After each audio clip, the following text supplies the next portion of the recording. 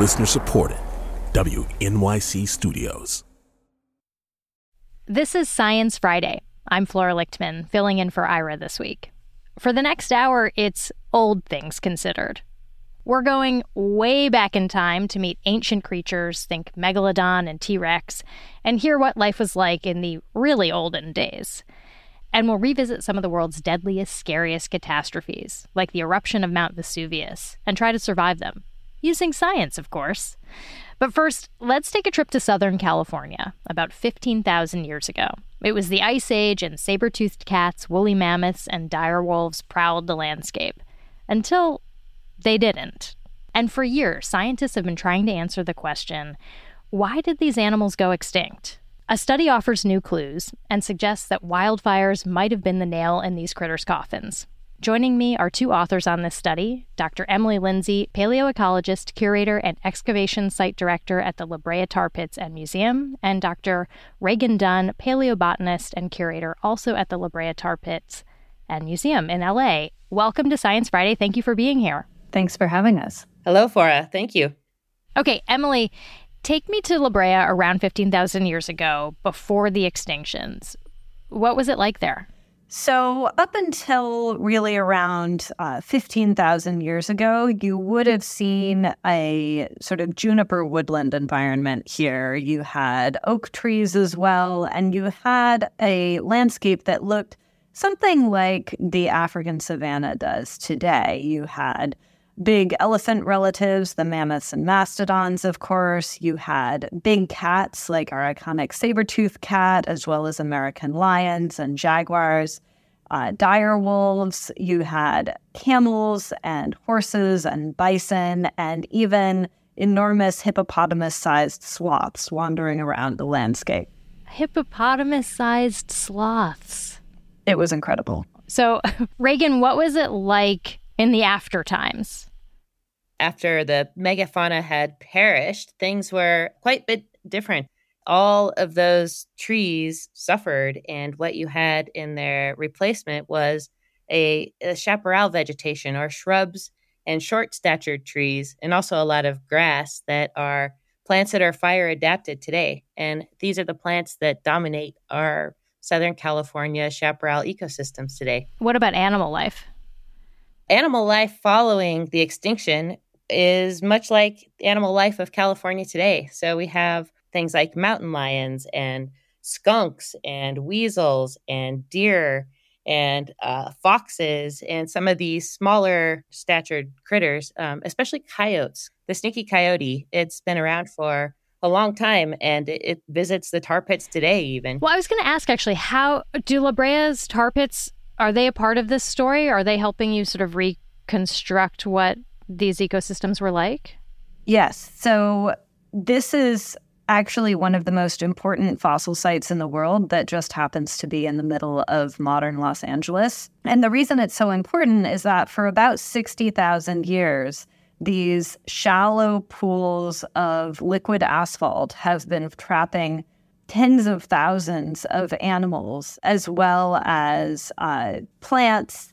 So we have an incredible record of the Southern California ecosystem, more or less continuously from about 60,000 years ago up to the present. Just a big pool of fossils. Many big pools of fossils that turned into underground asphalt preserved fossil deposits. And the preservation of the asphalt is so good that we can actually get a lot of chemical information out of the original bone and plant material that's preserved, including very precise radiocarbon dates. Wow. Let's get to this megafauna extinction. Is it a mystery why these animals went away? I guess I assumed it was, like as usual, humans killing them or killing the food they ate, but is it more complicated than that? You know, this is a topic that has been debated for about 70 years now. And the reason it's debated is that there were actually two processes happening at about the same time. So you have the Earth is coming out of the last major ice age, where we had, more than half of North America covered in glaciers, for instance, same situation in Eurasia. So the Earth is undergoing these pretty extreme and pretty rapid climate warming, which of course is having significant impacts on plant communities and animal communities that depend on them. And related to these processes, you also see human populations spreading out around the world. In some cases, they're arriving on continents for the first time, or their numbers are increasing in places where they've been living for some time. And so there's been these sort of two camps of scientists arguing about whether the climate changes or the human activities that were primarily to blame for this extinction event. And the reason we haven't really been able to tease it out is that you have these processes happening almost simultaneously, and we haven't, up until now, had a very good chronology or radiocarbon dated record to know exactly when many of these species disappear. Okay, and so in your new study, you found that fire played a role. Will you tell me more about that, Reagan? Yes, absolutely. Prior to the megafaunal extinction, and in fact, in the last 33,000 years of history in the Southern California area, there is very little evidence for fire from that early time period up until the extinction event about 13,200 years ago. There's a little bit of charcoal, and that's how we measure the wildfire occurrence from the bottom of Lake Elsinore. You just see this little blip in charcoal. But then beginning around 13,200 years ago, you see this dramatic spike in the amount of charcoal in the bottom of the lake. And what that represents is really about a 400-year-long period between 13.2 and 12.8 thousand years of pretty intense wildfire, or certainly a very enhanced wildfire regime. And it's not like that any time previous in those 33,000 years. And following the extinction event, also, you see this fire regime continues into the Holocene. Do you have a sense of what caused the fires? Yeah, the timing of the fires is certainly suspicious. We know that there had been significant warming in the 1,000 years before the fires began. And we know that there was significant drought, pretty much coincident with the time period of the fires. But also, the number of humans that were living in North America at that time was really increasing during that exact time period. And so we hypothesized that we have this climate that is primed for wildfire activity. And then we have the arrival of human beings who brought with them their most effective tool, which they carry to every continent they go to, and that is fire. And in Southern California, these ecosystems prior to this were fairly naive to an ignition source like humans. So basically, climate change set up the conditions and humans lit the match. Is that the hypothesis? Yep, that's exactly our hypothesis. And how big a role did these fires play in these animals' extinction? I mean, would we still have woolly mammoths trundling around Beverly Hills if people weren't lighting fires 13,000 years ago?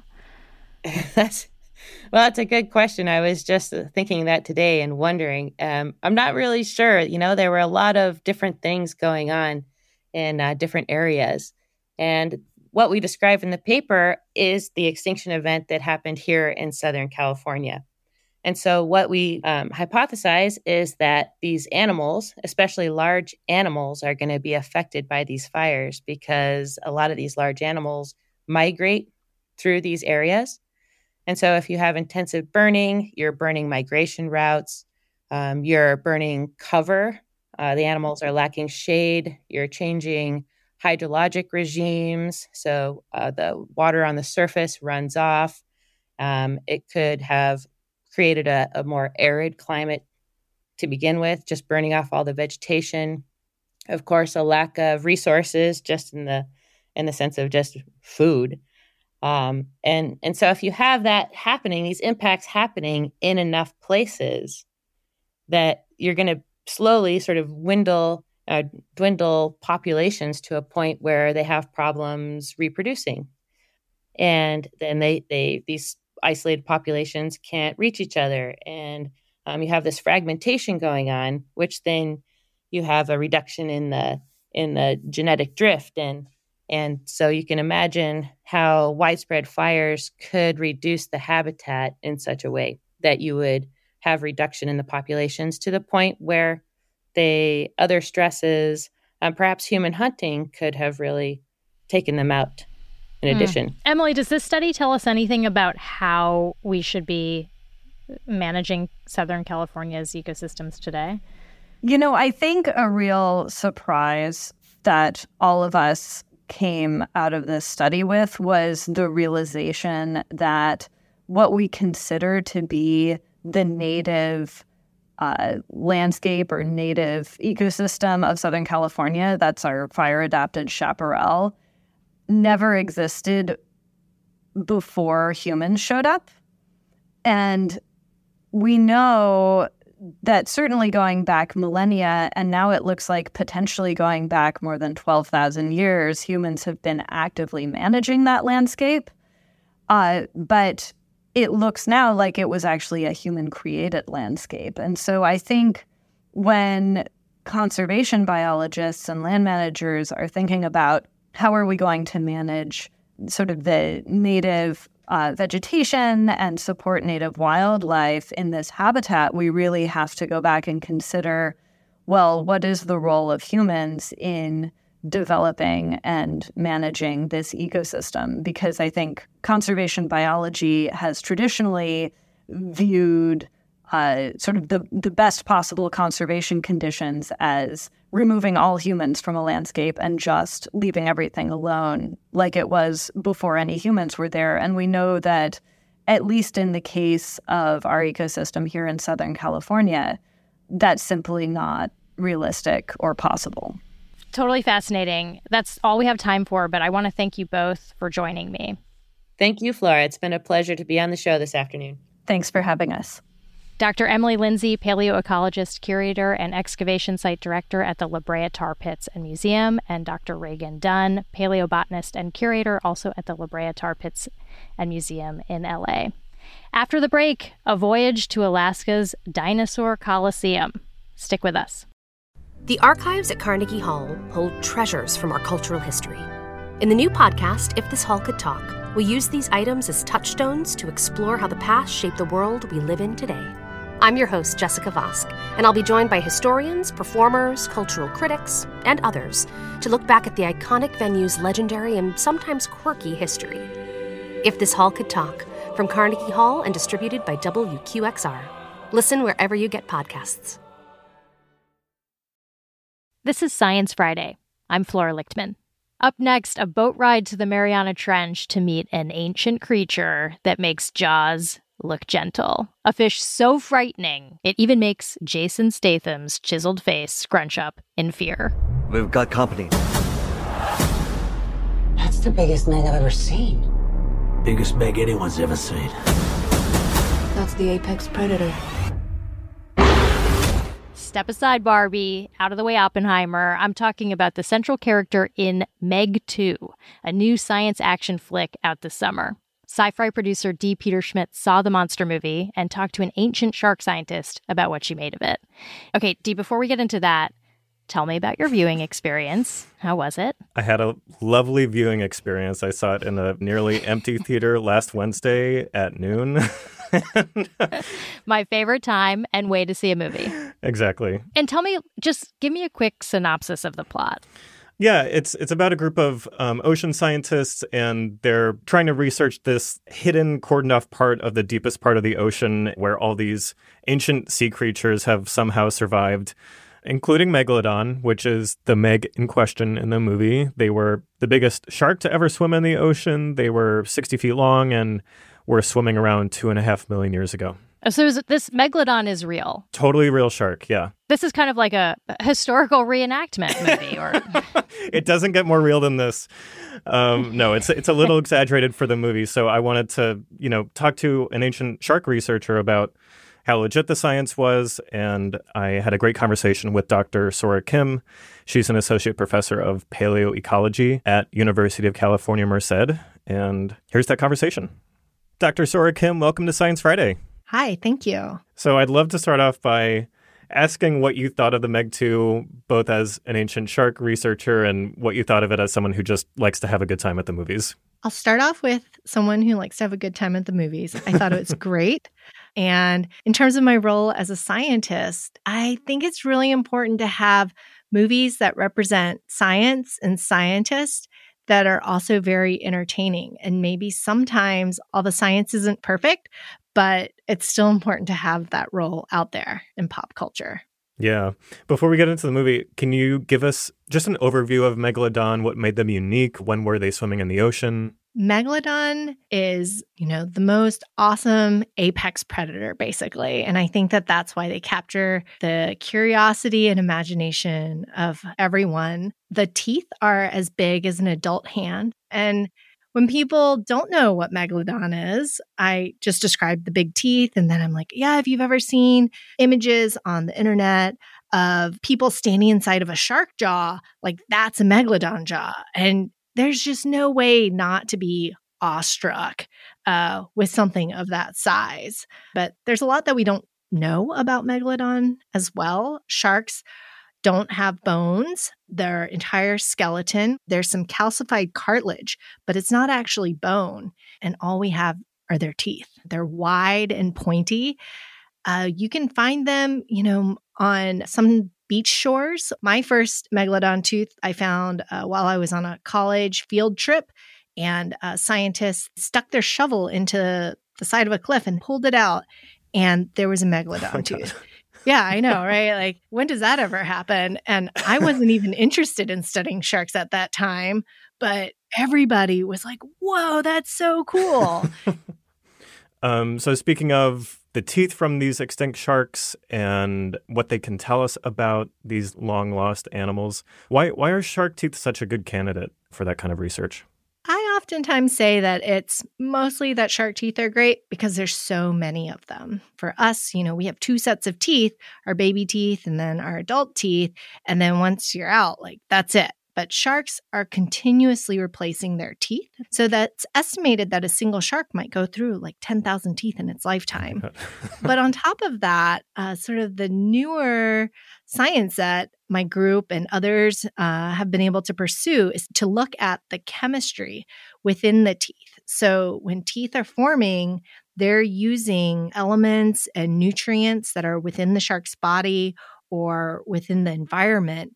And then they're basically putting that into the enameloid, which is akin to our enamel on our teeth. And with our enamel, you go to the dentist and we put on fluoride, and that fluoride helps your enamel be stronger. And sharks, they actually have that totally naturally occurring where their teeth, their enameloid already has the fluoride embedded in it. So they preserve for, tens of millions of years. That's ridiculous. I had no idea about that.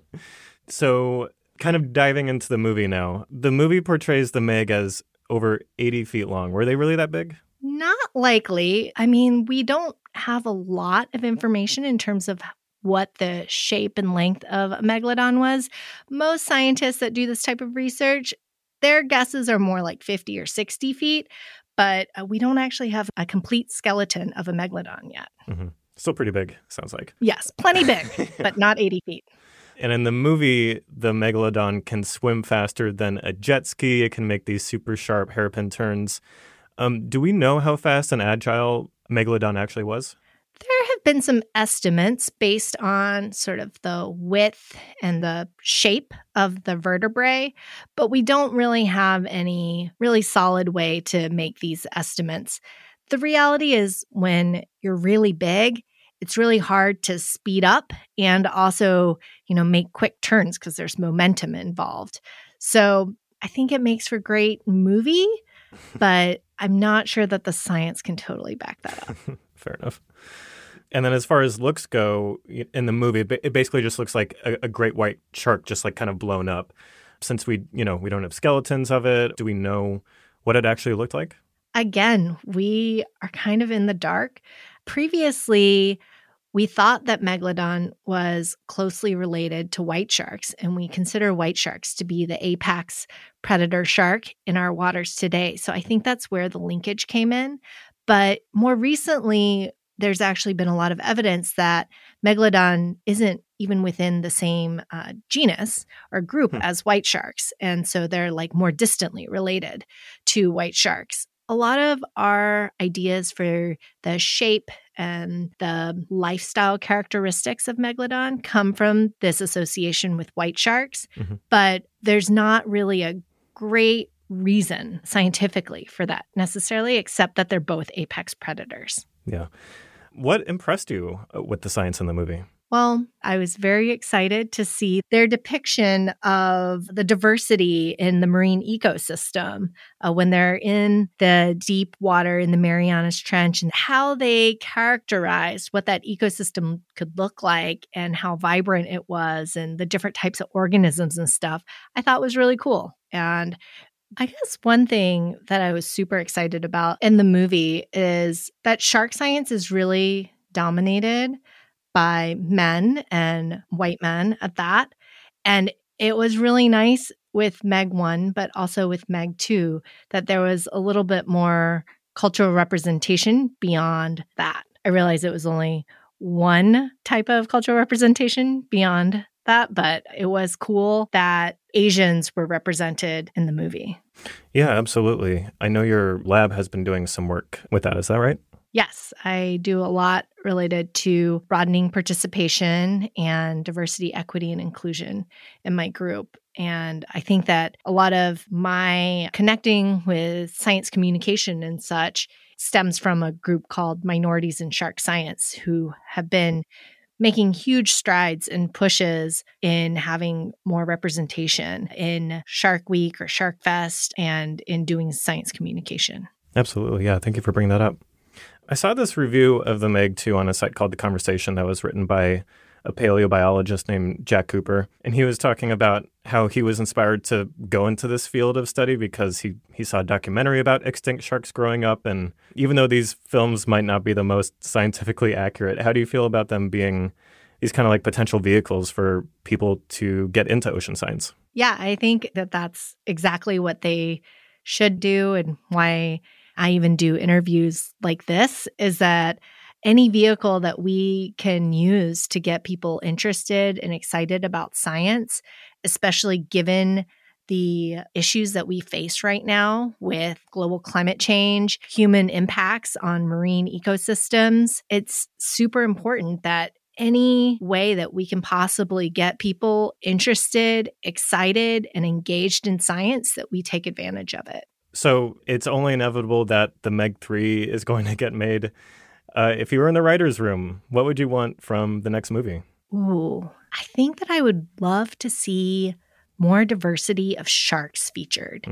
I mean, there's some really cool sharks throughout the evolution of sharks. They've been around for, we think, over 400 million years. That's a really long time. The other thing that would be cool, if they want to keep with sort of definitely the Megalodon and this time period of the Miocene-Pliocene, is depicting some of the marine mammals that were around. They are ancient toothed whales that we don't really have around today. And so one of the theories for why Megalodon went extinct was that, given their big size, that they would need to eat big things. Those big things are probably whales. And during this time period, there was a shift in the climate and in marine ecosystems, and perhaps that their prey, the whales, were in jeopardy. And so some of the recent research that we have suggests that there could be other factors as well. But there was definitely a lot going on, and there was a much more diversity in terms of marine predators. And if Megalodon could survive below this fictional thermocline, then there should be other organisms from that time period that were also able to survive. And it would be cool to see some of that as well. Yeah, absolutely.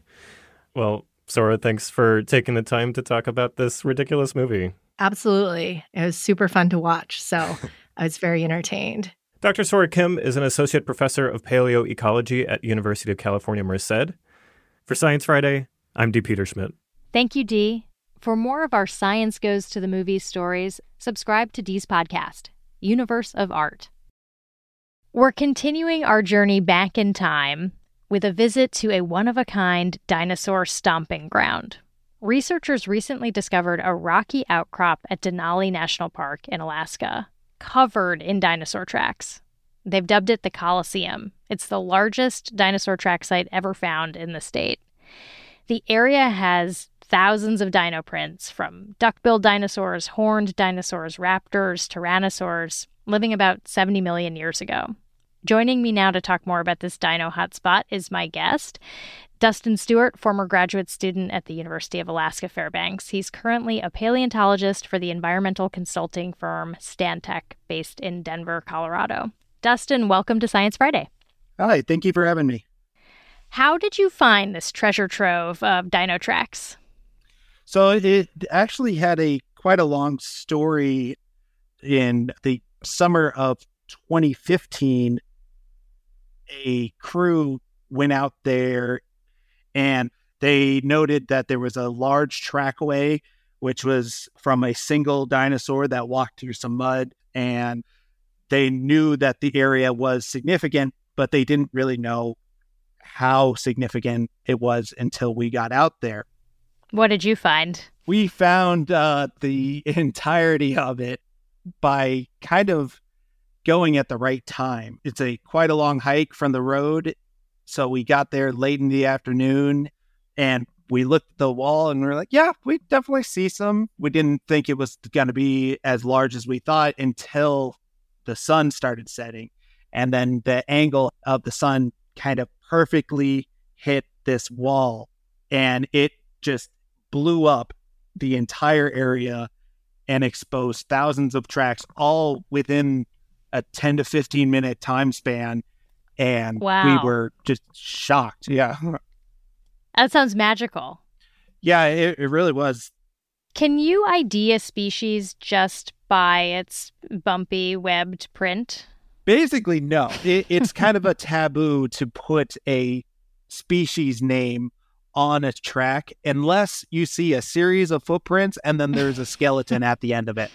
Like it's dying steps or something. Yeah, exactly. But in every other case, you don't really want to do that because we don't want to associate a track with a certain dinosaur and then find out later, oh, hey, there's this completely new dinosaur that was never discovered before that has a very similar foot. What we do is look at other sites throughout the state of Alaska. There is a particular site. This is the Prince Creek Formation. And that one has a lot of dinosaur bones. And it's around the same time as where we're finding our tracks. So you have some clues. Yeah, exactly. We have some clues.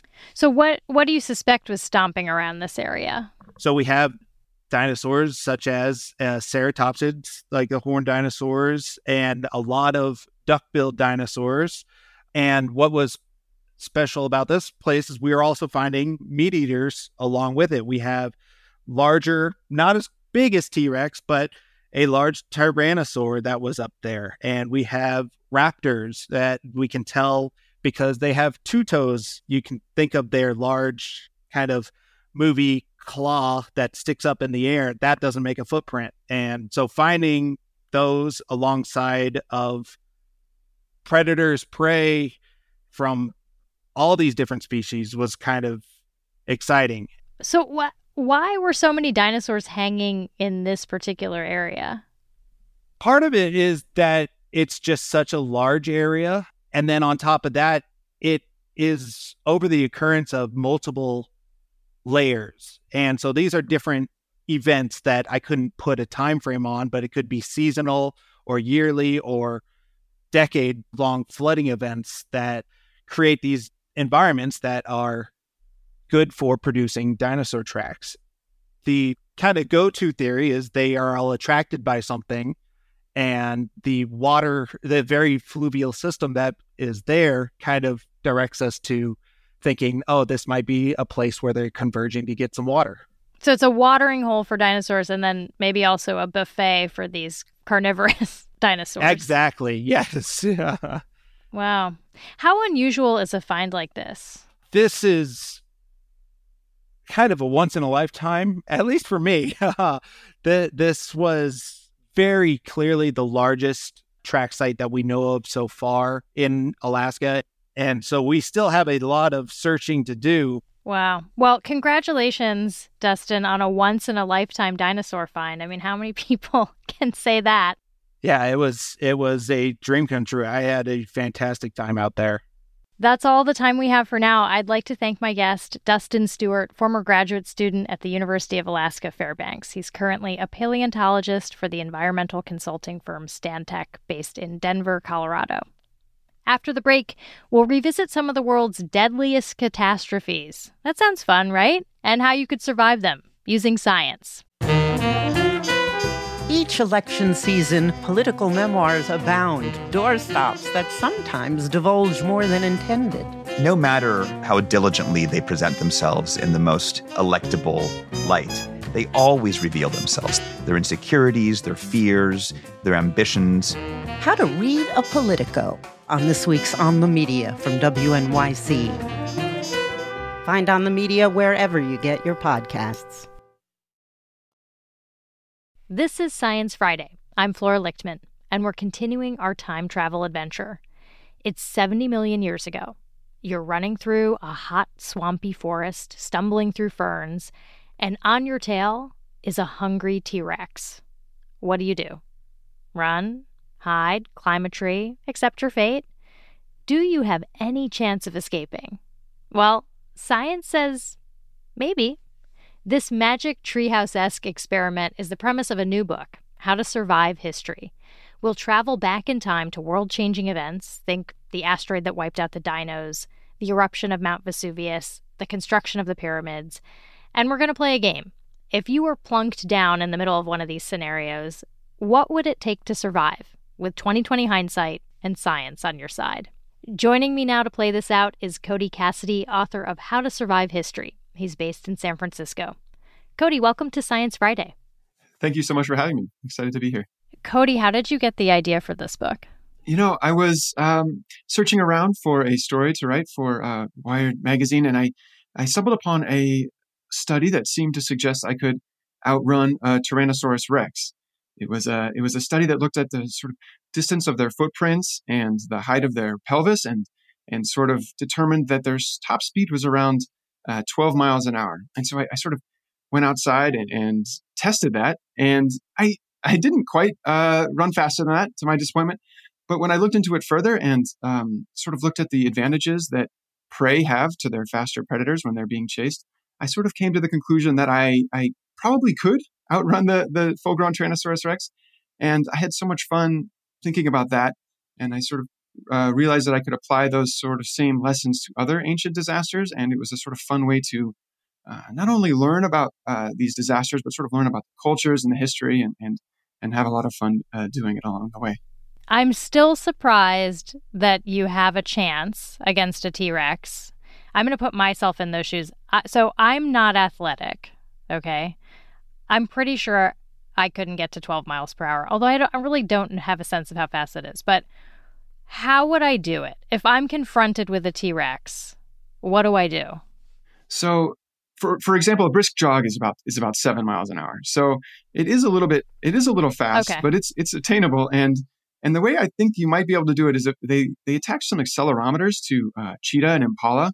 And even though the cheetah runs at 53 miles an hour and the impala ran at about 40, the impala gets away at about 2/3 of the time. And it does it by actually a counterintuitive strategy. It doesn't run at its actual top speed when it's escaping the cheetah. It sort of maintains its maneuverability. And as the cheetah catches up and gets within 1 or 2 steps, it sort of swerves. Like zigzagging? Is that what I should picture? Exactly. It actually is a strategy I employed on the playground when I run from faster bullies, and I'd sort of forgotten about this. But so judging by those numbers, you should be able to escape even if you're a little bit slower than the 12 miles per hour that the T-Rex runs. How do we know that T-Rex wasn't fast? It feels so counterintuitive because they seem like such a mega predator. Why do we know that they were topping out at 12 miles per hour? Well, they couldn't actually run. The T-Rex was about 6,000 pounds. So it would have shattered its leg if both legs were off the ground at any one point. So it was more of a fast walker. Oh, wow. And it couldn't really have walked much faster than 12 miles an hour. Although I should add that is only the full-size Tyrannosaurus Rex. It actually was a much more dangerous animal to humans when it was a teenager, and that was only because it was only about 2,000 pounds, and in that case could actually run at about 33 miles an hour, which suggests even if you employ the tactics of the impala, unless you're sort of a top high school track star, you'd be in trouble running, and it would be best to hide. Okay, so if I run into a teenager T-Rex, I either have no chance or I need to find a hiding spot. Yes, you need to employ different strategies than running. Maybe climbing a very tall tree. So one of my favorite chapters in the book was the one about surviving the Chicxulub asteroid, the one that smashed into the Earth and killed off the dinosaurs. Put me on Earth the day of impact. Like, what would it be like leading up to that boom? Surprisingly, you would have seen it. This is about 66.5 million years ago. And if you were in the Northern Hemisphere, you would have surprisingly seen it coming a few days in advance. At first, it would have looked sort of like the faint star in the sky. And then the next night, it would have sort of been the brightest. And then the next night, it would have sort of outshined the moon and then the sun. And then it would have hit Earth, in this case, the Yucatan Peninsula, with the energy of about 100 million times the largest thermonuclear weapon ever detonated. And so the results were catastrophic and sort of comprehensive. It vaporized the shallow sea above the Yucatan and sort of hit the bedrock of the Earth, sort of like with the same effect that a cannonballer would have hitting a pool. It sort of gouged a wall of Earth 20 miles high. 20 miles high? Yeah, exactly. And sort of the cavity breached Earth's mantle. And so all of that Earth, that 20-mile high wall of Earth would have sort of rained back down globally. The most catastrophic effect was some of the rock down there is actually oil and sort of coated Earth's stratosphere in sort of a black paint and chilled. Sunlight dropped on Earth by about 90%, and global temperatures fell by almost 50 degrees. Because that black paint that was kicked up from the asteroid is now in the sky, blocking the sun? Exactly, and it's above the rain clouds. So even though it ignited sort of global fires, that ash sort of was wicked down by rain. But because the sort of paint was above the clouds, it stayed aloft for almost 10 years. Okay, so if I wanted to survive, where do I need to be?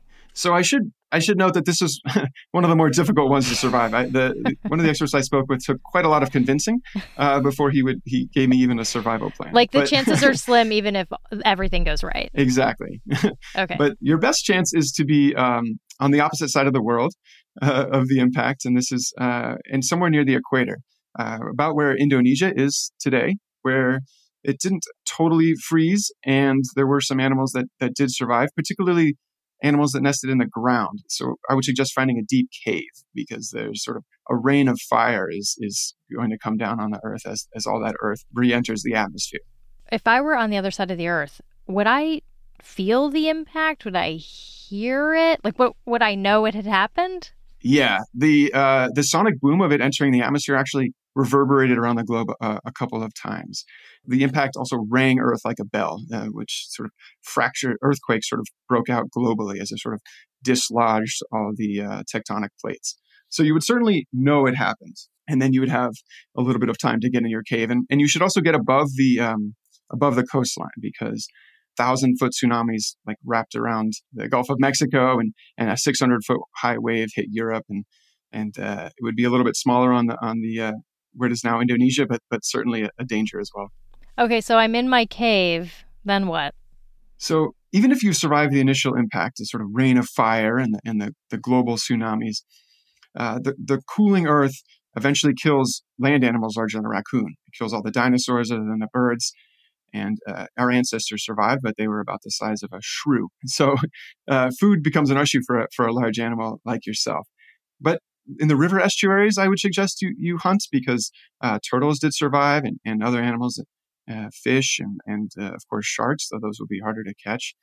So you have to survive about 10 years. But after that, the Earth did make a recovery. On a pescatarian diet, I feel like I could make that work. Yeah, it's our ancestor did, and they were about the size of a shrew at the time. So I suggest not eating them, because it's actually unclear how many of those did survive. So you might have some sort of catastrophic butterfly effects there, but there might be enough. Okay, so I want to hear a little bit about the research process for this book. did you just have like a million strange Google searches while you were writing it? I did have, of course, yes, a lot of strange Google searches, and a lot of sort of science papers and reading how the different impacts affected the Earth, like such as the asteroid. But I think my favorite part was sort of asking the experts, people who had worked on the ground, such as in Pompeii, or what they would have done if they were there. I sort of found those answers the most interesting and in many cases surprising. What was the fact that surprised you the most that you learned? Well, speaking of Pompeii, when I spoke to the archaeologist who's done quite a lot of work there, and I asked him how he would have survived, he suggested actually you run toward the volcano, which I found surprising. But he said the timing of the eruption and the way the wind blew that morning would actually mean that if you ran toward it and then past it, you would have the best chance. Well, let's go to Pompeii. So you start this chapter at a bakery. So let's say I'm ordering a square of focaccia, and a few miles away, Mount Vesuvius starts erupting. Would I notice? Like, would I know that that's happening? Certainly, yeah. If you've ever been to Pompeii, the sort of Mount Vesuvius sort of looms over the town. It's only about 5 miles away, and so immediately the earthquake would hit, and the gas cloud would have started rising. But fortunately, the early stages were not the most dangerous. Because the wind blew the cloud that morning, it sort of rained the ash on Pompeii, but it sort of fell as a snow initially. But this was the most important period. It's sort of some people decided to take cover from the falling ash, and some people decided to run, and certainly running was the best option. Okay, so what should I do? I should not stay put. Where should I go? Well, because the wind blew south that morning, it actually carried the cloud further, and Pompeii is south of the eruption. It carried the cloud further in that direction. So even though your initial instinct, which in many cases I should add is probably the right one in volcanic eruptions, but in this case would not have been the best decision. We know, for example, Pliny the Elder died in Brea, which is a good few miles south of Pompeii. So you have an option to run east, but that is blocked by mountains. So it would make your escape slower. You could try to sail away, and certainly some did, but the wind was against you, and there were some sort of small tsunami waves that the earthquake caused. So really, the best option is to run past the volcano. If you run, there's a coastal road. It takes you to the town of Herculaneum, which is right at the base of Pompeii and a sort of luxury resort for Romans. But you shouldn't actually stop there, because the first pyroclastic surge, which is what happens when the volcano loses, the gas cloud loses its sort of power, and instead of rising into the stratosphere, falls to the ground and rolls, sort of like a superheated sandstorm, moving at highway speeds. It's a cloud hot enough to melt lead. Fun. That first hits Herculaneum around 3:00 in the afternoon. You have to keep going. Does that head to Pompeii too? It does, yeah. That hits Pompeii later in the afternoon, which is what eventually buried the town, and why we see all those perfectly preserved sort of plaster encasings of the bodies there, and why you should not stay there and take cover. But if you make it all the way to Naples, which is about 13 miles, and you have 5 hours, so that's like sort of a fast walk, you should be fine. So, but it's quite hot, I should add, so just make sure to stay hydrated. This is Science Friday from WNYC Studios. I'm Flora Lichtman, talking with author Cody Cassidy about his new book, How to Survive History. Let's zip over to ancient Egypt during peak pyramid building time. If I wanted to be part of this great infrastructure project, how would I get conscripted to work? So conscripted actually is the right word for ancient Egypt and building the pyramids. Those who carried the rocks were actually probably farmers along the Nile, and were conscripted, sort of like a modern conscription army, during the summer when the Nile's flood floods the farmlands there and makes the land so fertile, but also idles the farmers. So Pharaoh Khufu had this huge workforce that was sort of with kind of nothing to do during the summer, and he would conscript them to lift the rocks of his Great Pyramid. That sounds like a terrible job. How did people feel about it? Surprisingly, it looks like there was a sort of esprit de corps kind of developed amongst these workers. They would have team names. We can see these sort of graffitied into the pyramid. One of them was called Khufu's Drunkards. They also ate quite well. There's a tremendous amount of beef bones that have been found, which was a expensive meat, and sort of indicative of the level of resources that Khufu devoted to building his Great Pyramid. What are the risks to my survival? Well, there are quite a lot of risks. There's a cemetery at the base of the pyramid with workers, and many of them show significant fractures of the arms and legs.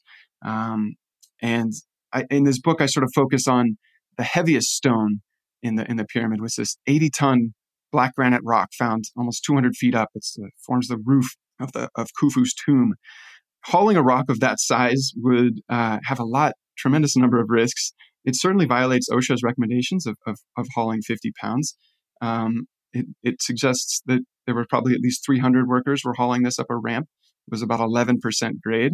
And when you're pulling that much weight, there's actually quite a lot of danger of the rope snapping. There have been some really gruesome disasters when there have been some large tug of war teams. And so I suggest not standing at the front of that hauling team, because if a rope snaps, it actually can hurtle back towards the pullers at a sort of fast enough speed to actually remove limbs. So certainly stand back and stand in the back, and don't lift with your back either. Use your legs. Is there still debate about how the pyramids were built? Or are people settled on aliens? There's certainly no debate about the fact that they used ramps. The biggest debate is the design of the ramp, on how to pull up the stones. They certainly sat stones on sleds and then used a sort of mud slicked surface to haul them up. But if you speak to the archaeologists who've actually been there and worked on it, they suggest to me that there's really no debate at all. They actually see the quarry at the base of the pyramids. It's still there if you visit it. And there is a ramp leading up from the base of the quarry to the surface. And if you continue that trajectory, it would arrive at basically about the mid height of the pyramid, about 200 feet up at about an 11% grade. And then they think it just sort of did one loop around the back of the pyramid to the top. So, there's no shortage of existential threats and catastrophes in the world that we live in now. In looking back and doing this book, has this made you think differently about our current predicaments? Totally. I think a lot of these disasters, I was surprised, repeat themselves. Pompeii is still within the shadow of an active volcano. I still live on a fault line. I think a lot of these disasters surprisingly repeat themselves, and they repeat themselves in a similar way. Hopefully this has less relevance toward today, but sort of the way cities were sacked and the way famines occurred also usually occurred in the same way.